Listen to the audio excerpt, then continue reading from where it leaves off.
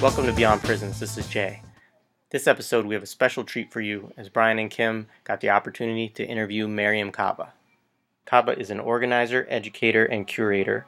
Her work focuses on ending violence, dismantling the prison industrial complex, transformative justice, and supporting youth leadership development. She is the founder and director of Project NIA, a grassroots organization with a vision to end youth incarceration. She was a member of the editorial board for Violence Against Women, an international and interdisciplinary journal from January 2003 to December 2008. She is a founding advisory board member of the Chicago Community Bond Fund, and she's a member of Critical Resistance Community Advisory Board. Kaba currently organizes with the Survived and Punished Collective, and in addition to organizing and serving many other organizations, she is an educator and also runs the blog Prison Culture.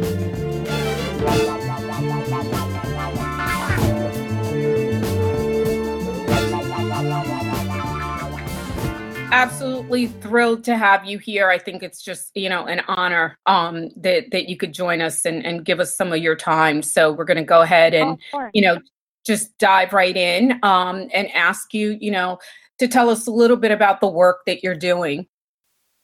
Sure. I run an organization called Project NIA, which I started in 2009. Project NIA is an abolitionist organization that is committed to the eradication of youth incarceration in particular, using a transformative justice approach. So that's been my main work for the last 8 years. I'm also involved in several other formations that I've helped to co-found. So the most recent of those is a formation called Survived and Punished that works with and in partnership with criminalized survivors of violence who are usually fighting cases that involve them using violence or survival tactics in order to live. So that's the other organization that I'm doing a lot of recent work with, which is Survived and Punished. My, trajectory of my work, I've been doing anti-criminalization work for a couple of decades now, so I've been working on these issues for a long time. I came out of doing work around anti-gender-based violence work, anti-domestic violence and sexual violence work. It was through that work that I became interested in abolition.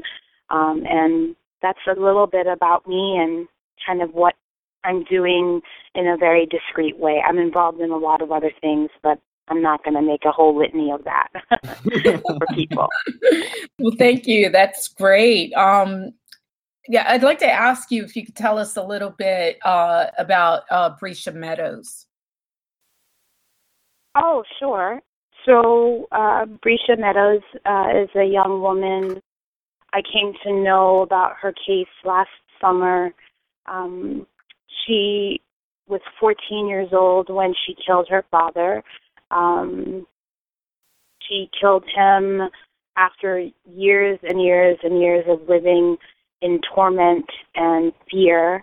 Father had been very severely abusing her mother, physically, mentally, emotionally, allegations of sexual abuse against his daughter, and constant threats of threatening to kill them. So she ended up killing him in late July of 2016. I learned about the story through a friend of mine, Kelly Hayes, who is an organizer in Chicago who saw an article about the story of what happened to Brescia, or at least just talking about her case, and sent that around to a few of us who've been doing work in support of criminalized survivors of violence for many years. It was not something initially that, I myself was, rushing to help support this young woman. I kind of took the story, saw what was going on, thought obviously there's a lot more to this story than what's in the press. but I'm really busy, and so are everybody that I organize with around these kinds of issues. So after a week or so, some of us talked again and said, well, we wonder what's going on in Ohio. This happened in Ohio. When she was arrested, she was put into juvenile detention.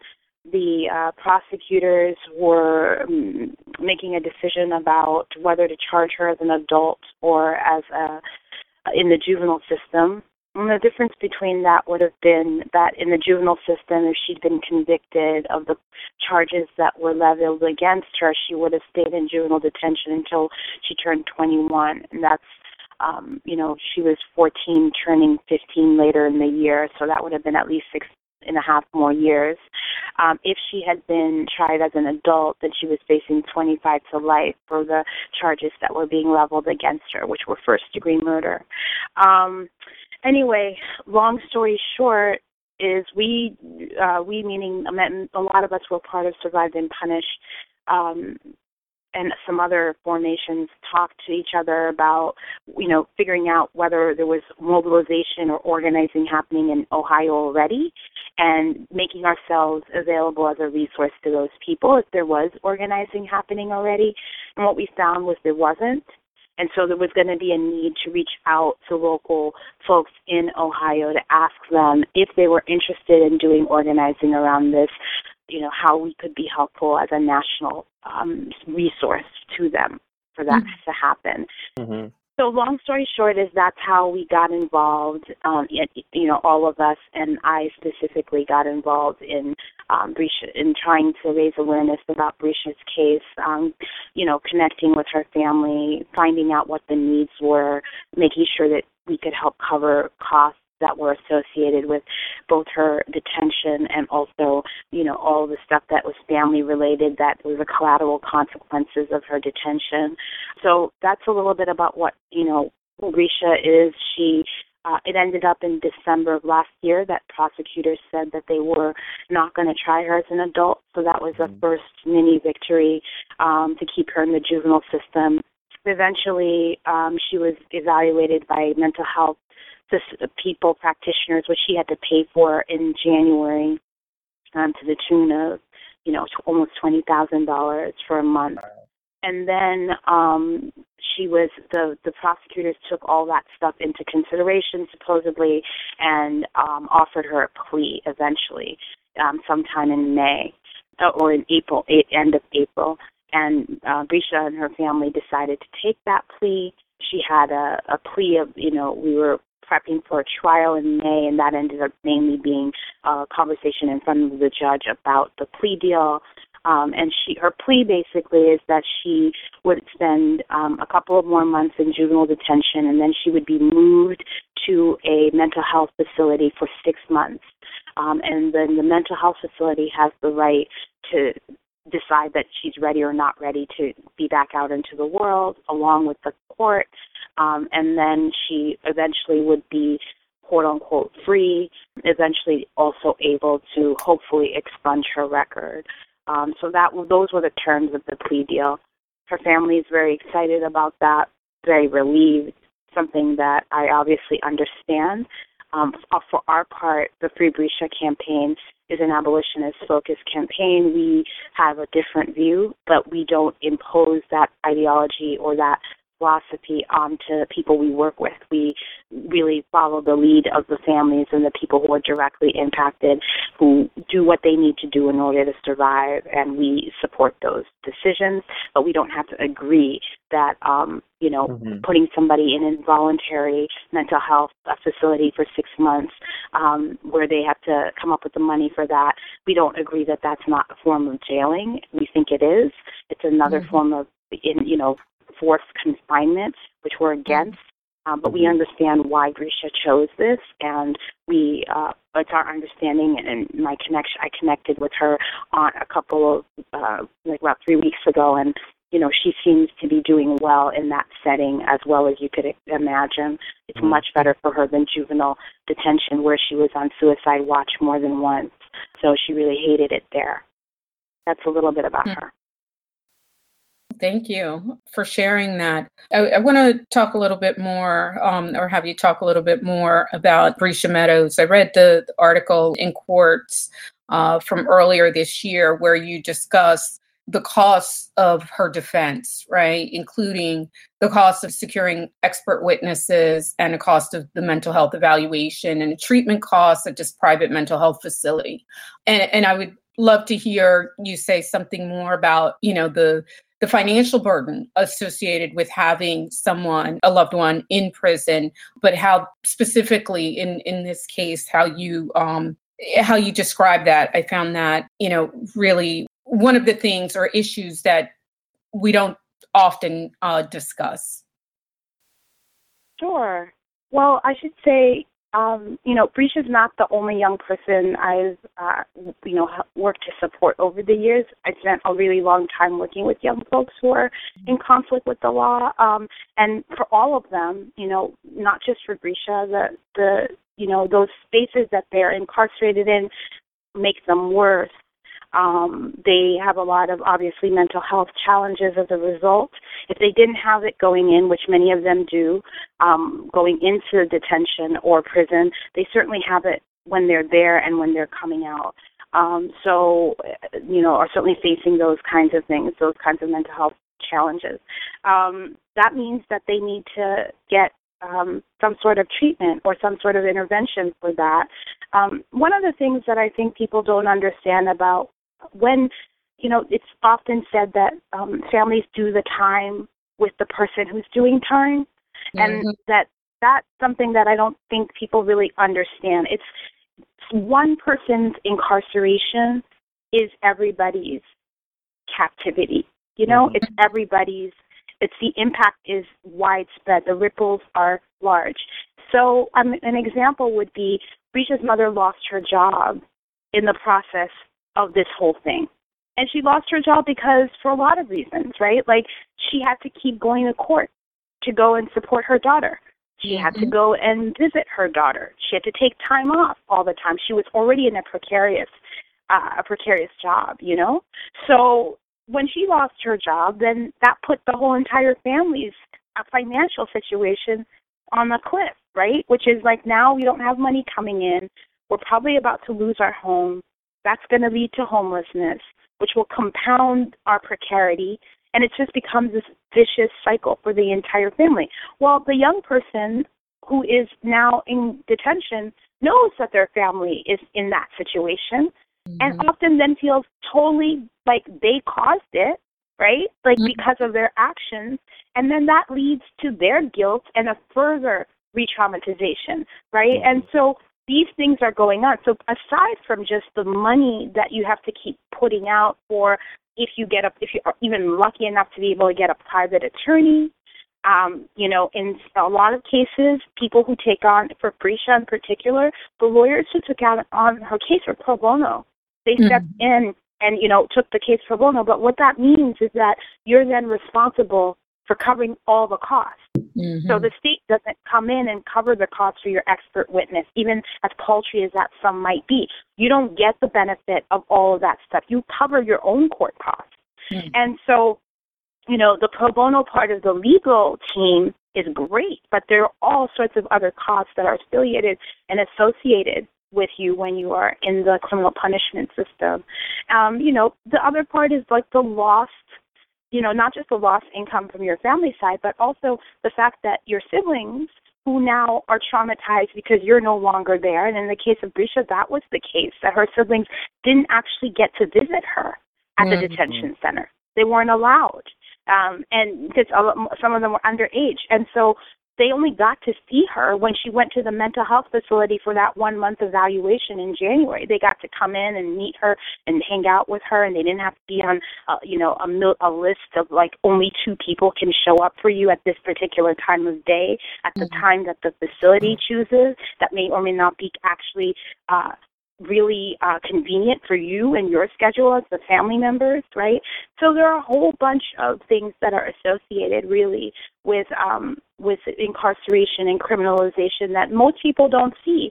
And the truth is most people don't see it because there's still a lot of shame around what happens to people who are caught up in the system or in conflict with the law. There's a lot of societal shame around it, and that's internalized by the people who are close to that person, the people who have loved ones who are incarcerated. Not everybody wants to trumpet that to the world. It's not, so there are lots and lots of layers to what it means to end up being criminalized and incarcerated that aren't just about the person who is criminalized or incarcerated. Definitely.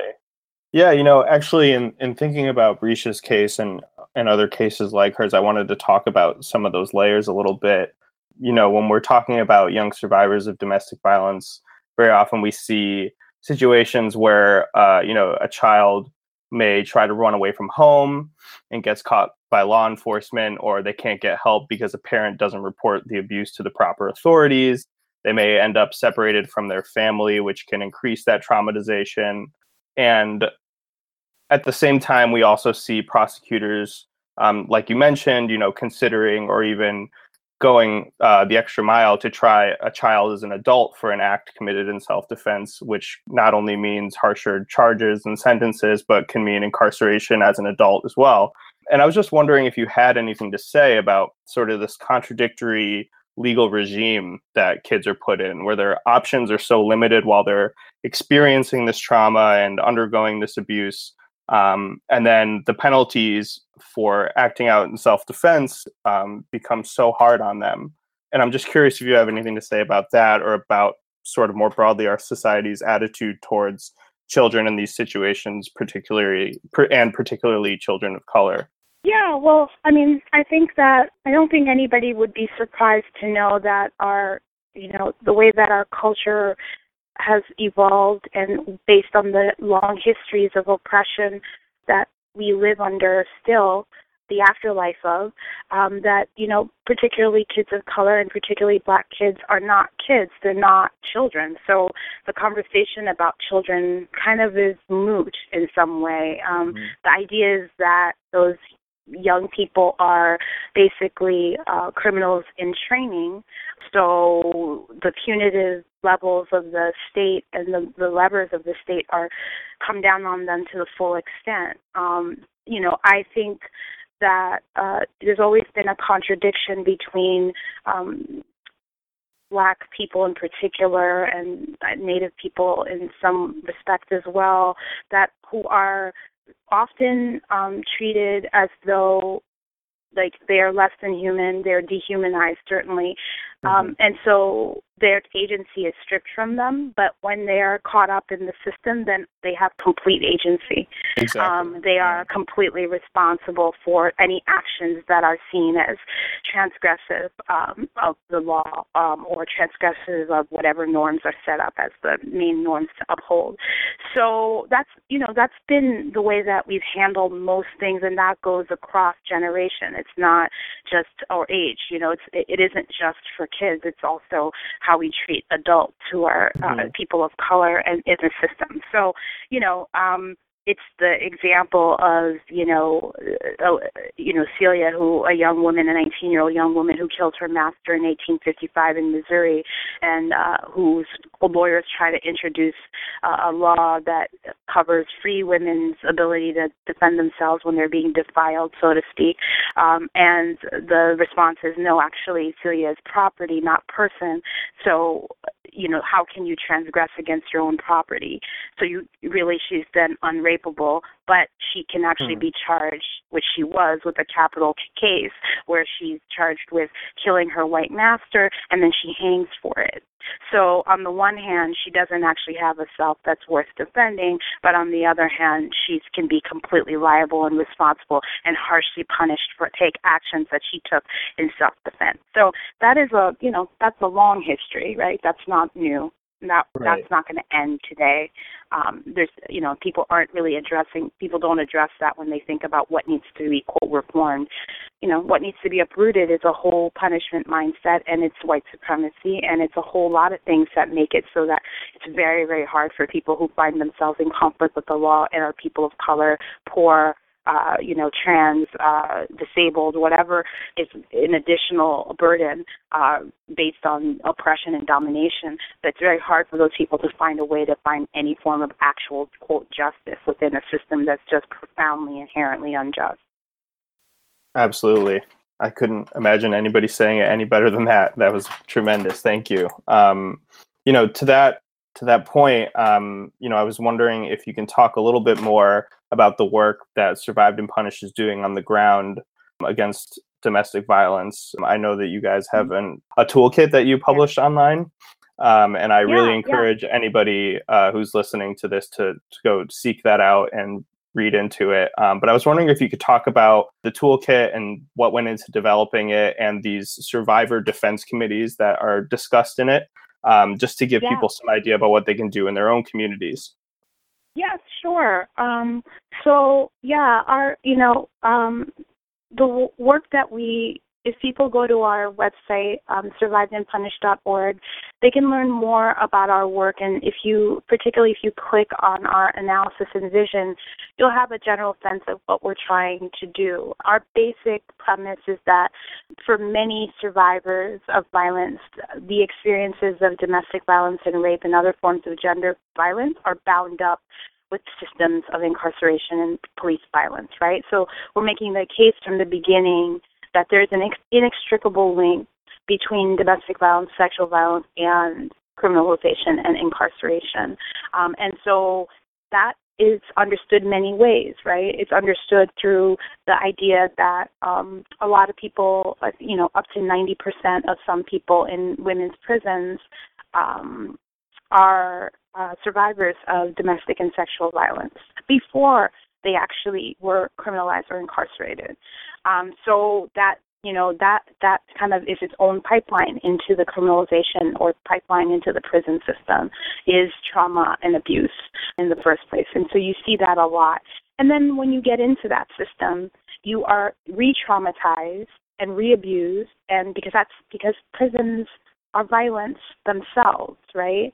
I think people like, Dean Spade, others talk about prisons themselves being serial rapists and serial murderers, right? That the prison itself is that. Mm-hmm. And so putting somebody who's already experienced a history of violence into a system that is itself violence is like an ultimate, huge form of generalized violence. Right. And so we're really interested in supporting particularly survivors of violence who are criminalized because they are using violence to defend themselves and or are criminalized because of survival actions. Like they, for example, are being criminalized for failure to protect their children while they are being abused themselves, or they're being charged with kidnapping because they took their kid away from their abuser and they were undocumented. So we're, criminalizing migratory patterns.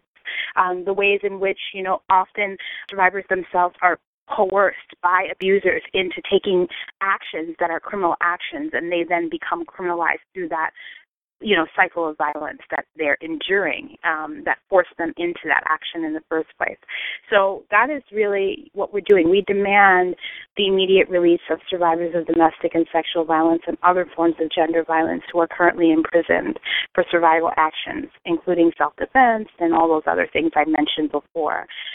Also, people who are just trying to secure the resources they need to live, and they're doing that within a context of abuse and a history of that.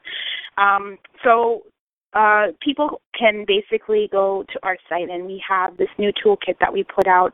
We put it out in conjunction with a national convening that I co-organized this summer in June in Detroit as part of the Allied Media Conference. The day before it, there are all these institutes that you can offer, and we offered one called No Perfect Victim, which was a national gathering of people who are doing work around the issue of criminalized survivors and also people who are criminalized survivors themselves doing work. So, we were lucky enough to be able to bring and fly in, Marissa Alexander, who was finally free officially of her house arrest in January of 2017. So Marissa was able to join us, and Sherelle Baldwin, who was also criminalized and had a defense campaign help her get free. We also had Nanhee Jo, who's also a criminalized survivor who had a defense campaign. So we were lucky enough to have all these people who we'd all in various ways worked to help free be with us in that space. We had Miss Major be able to come and join us as a formerly criminalized survivor, and so a whole bunch of really cool folks. And we talked about a whole series of things. And in advance of that gathering, we put out this toolkit, which is a summary of the learnings that many of us have as a result of organizing to defend the lives of criminalized survivors and to create freedom campaigns or defense campaigns as a tool and a means to do that. So people can learn about what we think works in supporting immigrant survivors, what we think works in supporting trans survivors, how to do media work, how do you engage with the media around these cases? How do you work with the legal team, which is very tricky and very difficult? How do you make sure that you're raising money in a way that allows you to also be building a base of folks who want to continue to support this person when they're quote unquote free, even though people are never completely free. So, so all of that is in the toolkit. We invite people to look at it. It's something we wish we had when we started years ago, and so we tried to put that together. And if people go to our site, they can also see videos and interviews that were done at No Perfect Victims, where we talk to advocates, organizers, and survivors about their experiences, so they can look and see those interviews. So they're all up on the website. So that's a little bit about that. We're a national formation that's made up of several different groups working across different parts of the country to actually address these issues. So that's what Survived and Punished is about. Thank you. I'd like to switch gears now and talk a little bit about something else that I know, we always get asked as abolitionists, right? People always want to know, well, what about people that have caused serious harm to others? And I'd love to hear, your thoughts about how you respond to this question. Well, first, I understand, I guess, why people ask the question, because we've been, society has done a really good job of inculcating a bunch of fear in people, and I think I don't know that people know who's actually in prison and who's not. So there's just a lot of misinformation, and Law and Order really has done a real job, I think, on people, a real kind of brainwashing job about who gets incarcerated, who those folks are, what that means. There's also a huge conflation, I think, that people have around connecting crime and connecting incarceration, as though those things have connections to each other, when even the most conservative criminologists and theorists and researchers have found that crime and quote-unquote incarceration are actually, there's the correlation between them is very faint and not as statistically significant as people think. So I understand that. And I guess for me, if people think about sexual assault or murder, that usually happens between people who know each other really well. It's very rare that you have actual, quote, serial rapists in the that are portrayed on TV. That's not what most sexual assault actually is. Most sexual assault is actually not reported. Most people who engage in it are not actually in prison. So this idea that if you don't have prison that's going to flood the universe with all these sexual predators is completely not borne out by the actual empirical facts that we have going on right now. And it's a great moment to think about that when more and more people are being either outed as sexual harassers and assaulters in the media through these, through these revelations ever since the Weinstein article in the Times. Like, can you imagine incarcerating all those men? Or they're mostly men as sexual predators. Like, what would the system have to exist? Like, what would it need to look like for that to be the solution to a problem that is actually about systemic, structural, inequities and power? So, I think that there's a lot of, I just think people have this idea that, the 5% of the people who are actually in prison for murder and rape are everybody who's in prison, right? Like, and so, the ending of prisons doesn't actually do the thing that you're thinking in your head would happen. In fact, the prison itself is such a perpetrator of sexual violence that if you are somebody who cares about ending sexual violence, you have to end the prison too.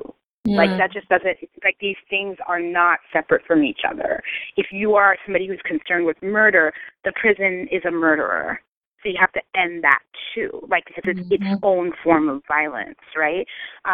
So I think that that's really a way of thinking about that. Prisons don't stop murder because we have murder, like, and so you have to ask yourself the question about what are you trying to do? And if it's to increase actual safety, what would lead to that? What would actually get us safe? We know that it's strong relationships with each other that are based on healthy accountability is the way to go. So the question is, how do we get to that? So my interest has been in trying to figure that part of the equation out, and I'm certainly not, I don't feel in any way defensive when people, kind of point the finger at the abolitionists and say, well, what are we going to do about it? And it's usually like that. It's not like ever like a calm, it's like, well, what about all the rapists and the murderers? It's like, it's and like I always say to people, ask yourself what's happening to you right now. Like, why are you so agitated? You know what I mean? Like, what's going on? It's because the prison and police are so in your head and heart. You're feeling personally affronted because you think like these institutions matter to you quite a bit. And the question is, like, why do they matter so much to you? Are they doing what they say they're doing? Can you, are they keeping the world safe? Like, I'm just asking you to think about that, to answer that question for yourself. If you feel like these institutions are working well and doing exactly what it is that you hope they do, then you shouldn't be mad at people who are trying to, then you're fine. Like, you just are living in the world that exists. But if you're somebody who thinks these things are actually damaging and you think them, quote, working is actually working to, like, further oppress and cause more violence, then you're interested in something else. And then, like, you and I can have this conversation about that. Like, we can talk, right? And I also want to say that abolition is a collective project. It isn't an individual project. Even though we individually are doing abolitionist acts on a daily basis, whether we know it or not, it is a collective project, which means that one person is not responsible for coming up with, quote, the solution. Absolutely. Like, we have to come up with a solution based on our cultures and our communities, and it's, again, based on our needs, our desires, our wants. So me standing up there and making a big speech to you about abolition and as a lofty means zero. It's like, what does that mean in your life, in your world, in your context, in your community, with your people? How are you practicing abolition? And what is then, like, how are you getting to your ultimate goal if your ultimate goal is more safety? So I guess, so I'm like, when people say, what about the rapists and the murderers, I really want to say, well, what about them? Because they're, like, pretty much already not in prison. Exactly. Like, if you want, so if you, like, I don't, like, we're already living, if you want to call that abolition, we're already living that kind of abolition. So that's why abolition for me is not about it's not mainly even about the destruction or dismantling of the prison and the police and surveillance. So that's critically important. It's creating the conditions necessary so that those things don't need to exist. So that's a very different project. And that's a very different angle. And that's something that that allows for a freedom to do a whole bunch of things that aren't even only and mainly about trying to end prisons or policing or surveillance. That's about making sure people have living wages. That's about making sure people have actual housing, making sure people have good educations, making sure people have environmental health and not environmental racism, making sure we don't all die on the planet. Like, all these things are abolitionist projects. That's the thing that I think most people who aren't abolitionists in terms of like people who've studied, who have practiced, who organized under an abolitionist set of framework and ideology, like, I think most people just kind of think about it as an analytic exercise. But for me, it's always been actual practice. Like, I'm an organizer and an educator first, and that's where I've I've learned about abolition through practice. And yes, I've read a lot, and I've read people that I now have come to become friends with and respect, but that wasn't the gist of how I came to that. I came through action and through looking for something that would actually change the circumstances that I was encountering that were super frustrating to me when I was working with survivors of violence, right?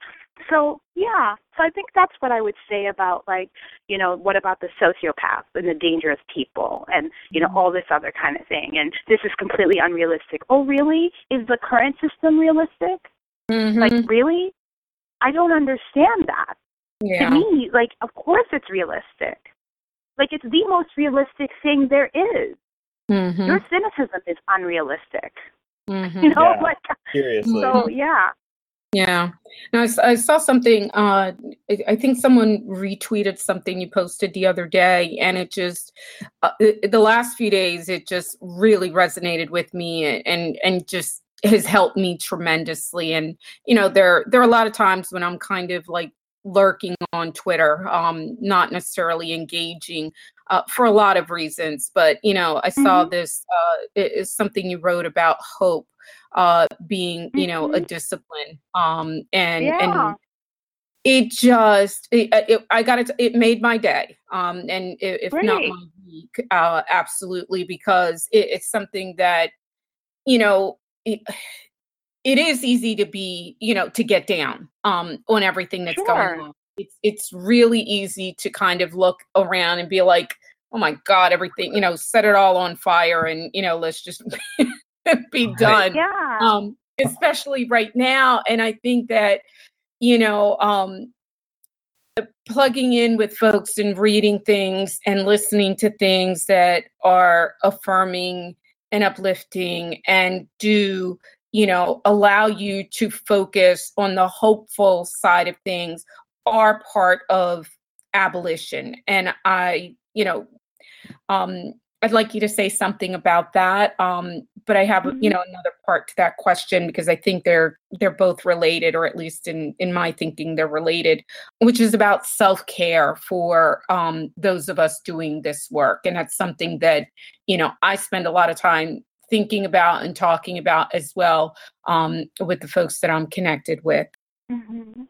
Yeah, well, so I always tell people, for me, hope doesn't preclude feeling sadness or frustration or anger or any other emotion that makes total sense. That's not, hope isn't an emotion, and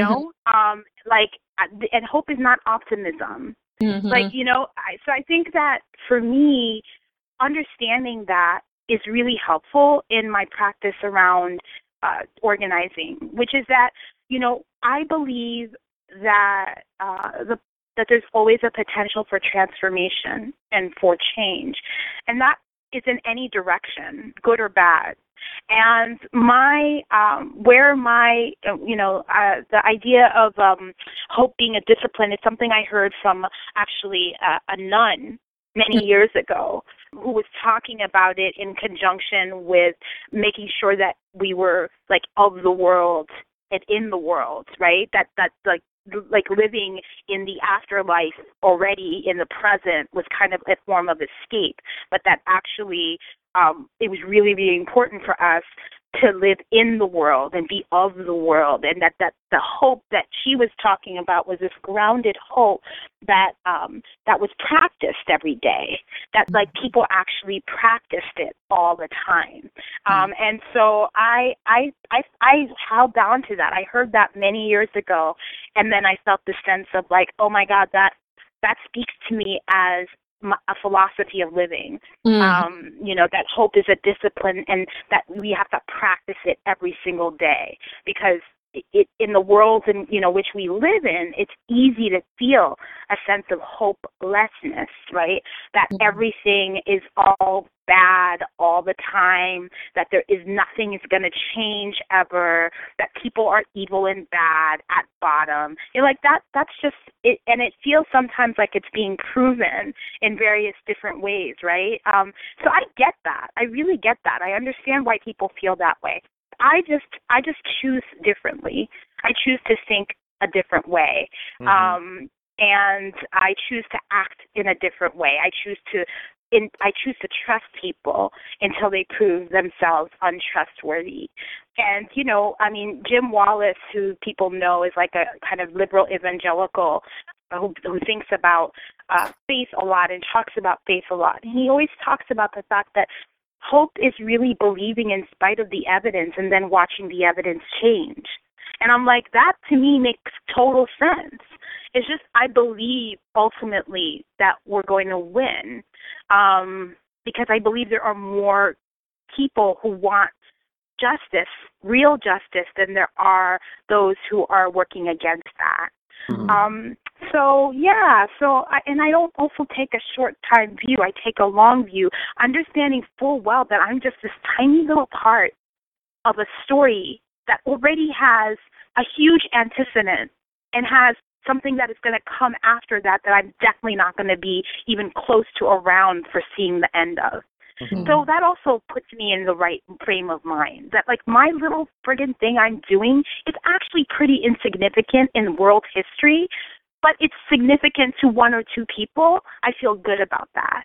Like I'm just like, if I'm making my stand in the world and that benefits my particular community of people, the people I designate as my community, and I see them benefiting by my labor, I feel good about that. Like that actually is enough for me. So I just have a different perspective. And, I talk to a lot of young organizers a lot. Like people reach out to me a lot because I've been organizing for a long time. And I'm always telling them, like, your timeline is not the timeline on which movements occur. Like your timeline is incidental. Your timeline is only like for yourself to mark your growth and your living, but that's a fraction of the living that is going to be done by the universe, and that has already been done by the universe. So when you make understand that you're really insignificant in the scheme of things, you just are. And then it's a freedom, in my opinion, to actually be able to do the work that's necessary as you see it, and to contribute in the ways that you can see fit. So I think that's my answer to that. And, self-care is really tricky for me, because I don't believe in the self in the way that people determine it here in this capitalist society that we live in. So I don't believe in self-care. I believe in collective care, collectivizing our care, and thinking more about how we can help each other to do how can we collectivize the care of children so that more people can feel like they can actually have their kids but also live in the world and contribute and participate in various different kinds of ways? How do we do that? How do we collectivize care so that when we're sick and we're not feeling ourselves, we've got a crew of people that are not just our prayer warriors, but our action warriors, right? Who are thinking through with us, I'm just not going to be able to cook this week. And you've got a whole bunch of folks there who are just putting a list together for you and bringing the food every day that week. And you're doing the same for your community too. Like, I want that as the focus of how I do things. And that really comes from the fact that I grew up the daughter of returned migrants, African returned migrants. Like, I don't see the world the way that people do here. I just don't. I don't agree with it. I think capitalism has actually is continuously alienating us from each other, but also even from ourselves. And I just don't subscribe.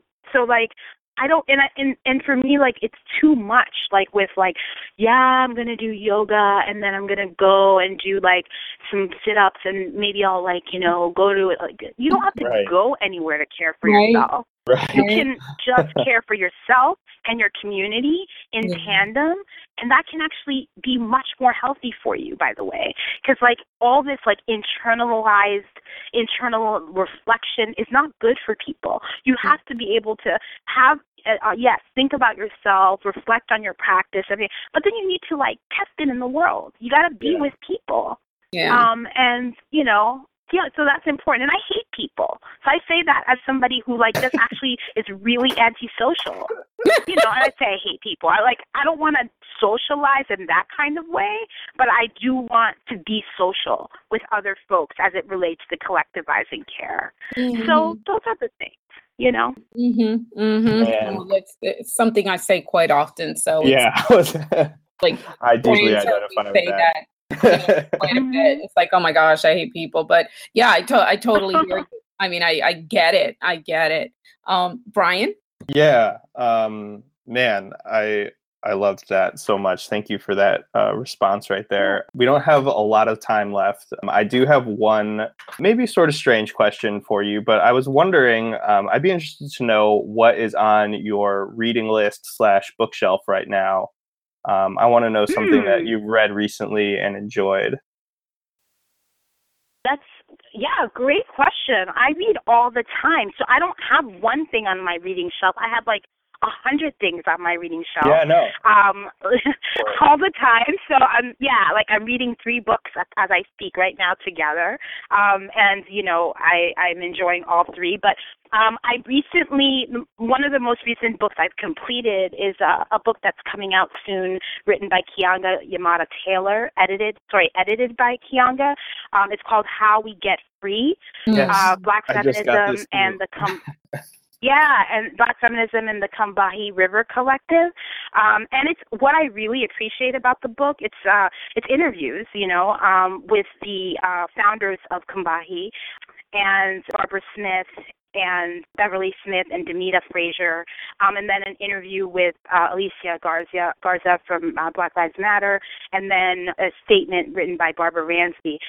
Keeanga writes the introduction, where she does a really good job situating the CRC statement, which, is the first text where the term identity politics is actually used, and, it's just such an important statement that draws from the past and has informed the future. And I don't know that there's any manifesto in recent history that I know of, like in the last 50 years, that has done the same. I mean, of course, we've got the Communist Manifesto, but that's longer term in the past. But in the recent past, I don't know another manifesto that has had the longevity and the impact that the CRC statement had. And what I appreciate about, I feel like I'm totally going to, I've always been impressed and inspired by Barbara Smith and her work, but I've met for the first time through this interview that I read, Demita Frazier, who I feel like is now some sort of like touchstone / long lost twin of mine. Like the way she thinks and talks is like, oh my God, this is me. Oh my God, this is me. This is what I was doing the whole time I was reading this. I'm like, yes.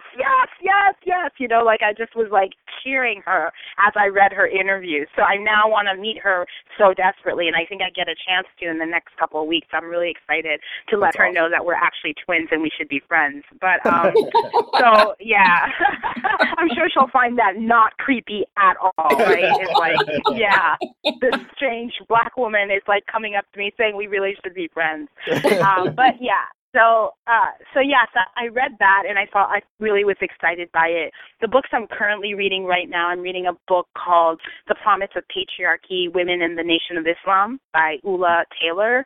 It's a new book that just came out last month, and it kind of tells the history of women in the NOI, and that's very different from the histories that we've read about NOI, very masculinist focus and almost no focus on Black women and girls. So I'm reading that book and finding it really interesting for lots of personal reasons and also, political reasons.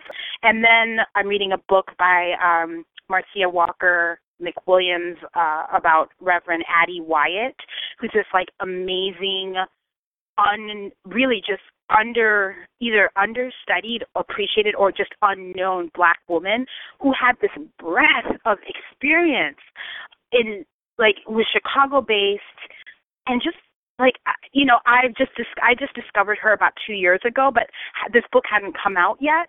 And now I'm reading this book, and I'm like, how do they not know this woman? She was a labor leader, a civil rights activist. She was a total feminist, a suffragette. She started a church, so she became just fascinating. She was a confidant of Dr. King's.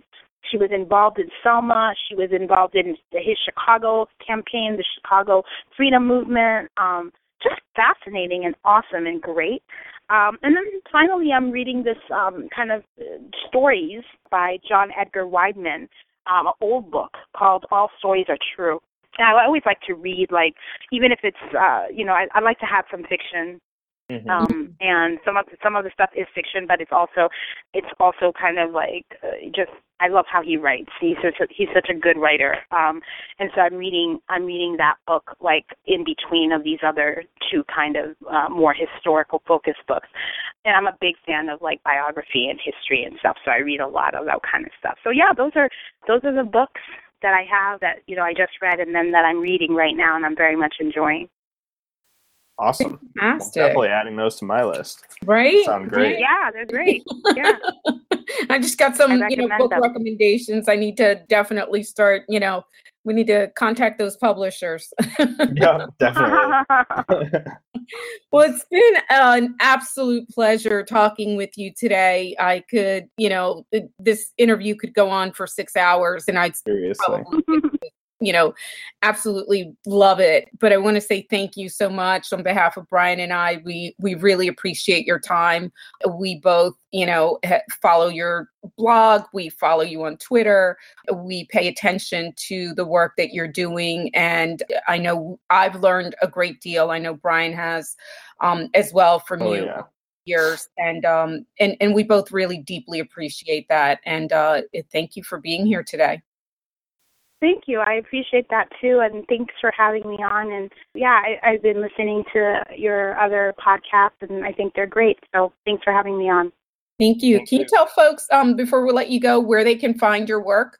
Sure. I'm mostly in terms of communication or whatever. I'm on Twitter at Prison Culture. People can go to the blog, though I have the last couple of years I've really fallen off in terms of doing regular blogging. I've just been organizing a lot, and that's exhausting. So I haven't had that much time to post on that. But people can find me on Prison Culture, usprisonculture.com. That's my blog, and I'm committing to trying to blog more in 2018. So hopefully I'll have more things up there. That's the gist of it. Yeah, I can be found on those two platforms. Great. Okay, awesome. Thank you so much for being here. Yeah, thank you. Sure. Take care. Problem. Thanks for having me. Oh, I do want to say one quick thing, which is if people are interested, there's two organizations I'm affiliated with that if people want to look into, they should, especially if they're in Chicago. The Chicago Bond Fund that I'm on the founding advisory board for, and the Liberation Library, both are on Twitter. That people can connect with.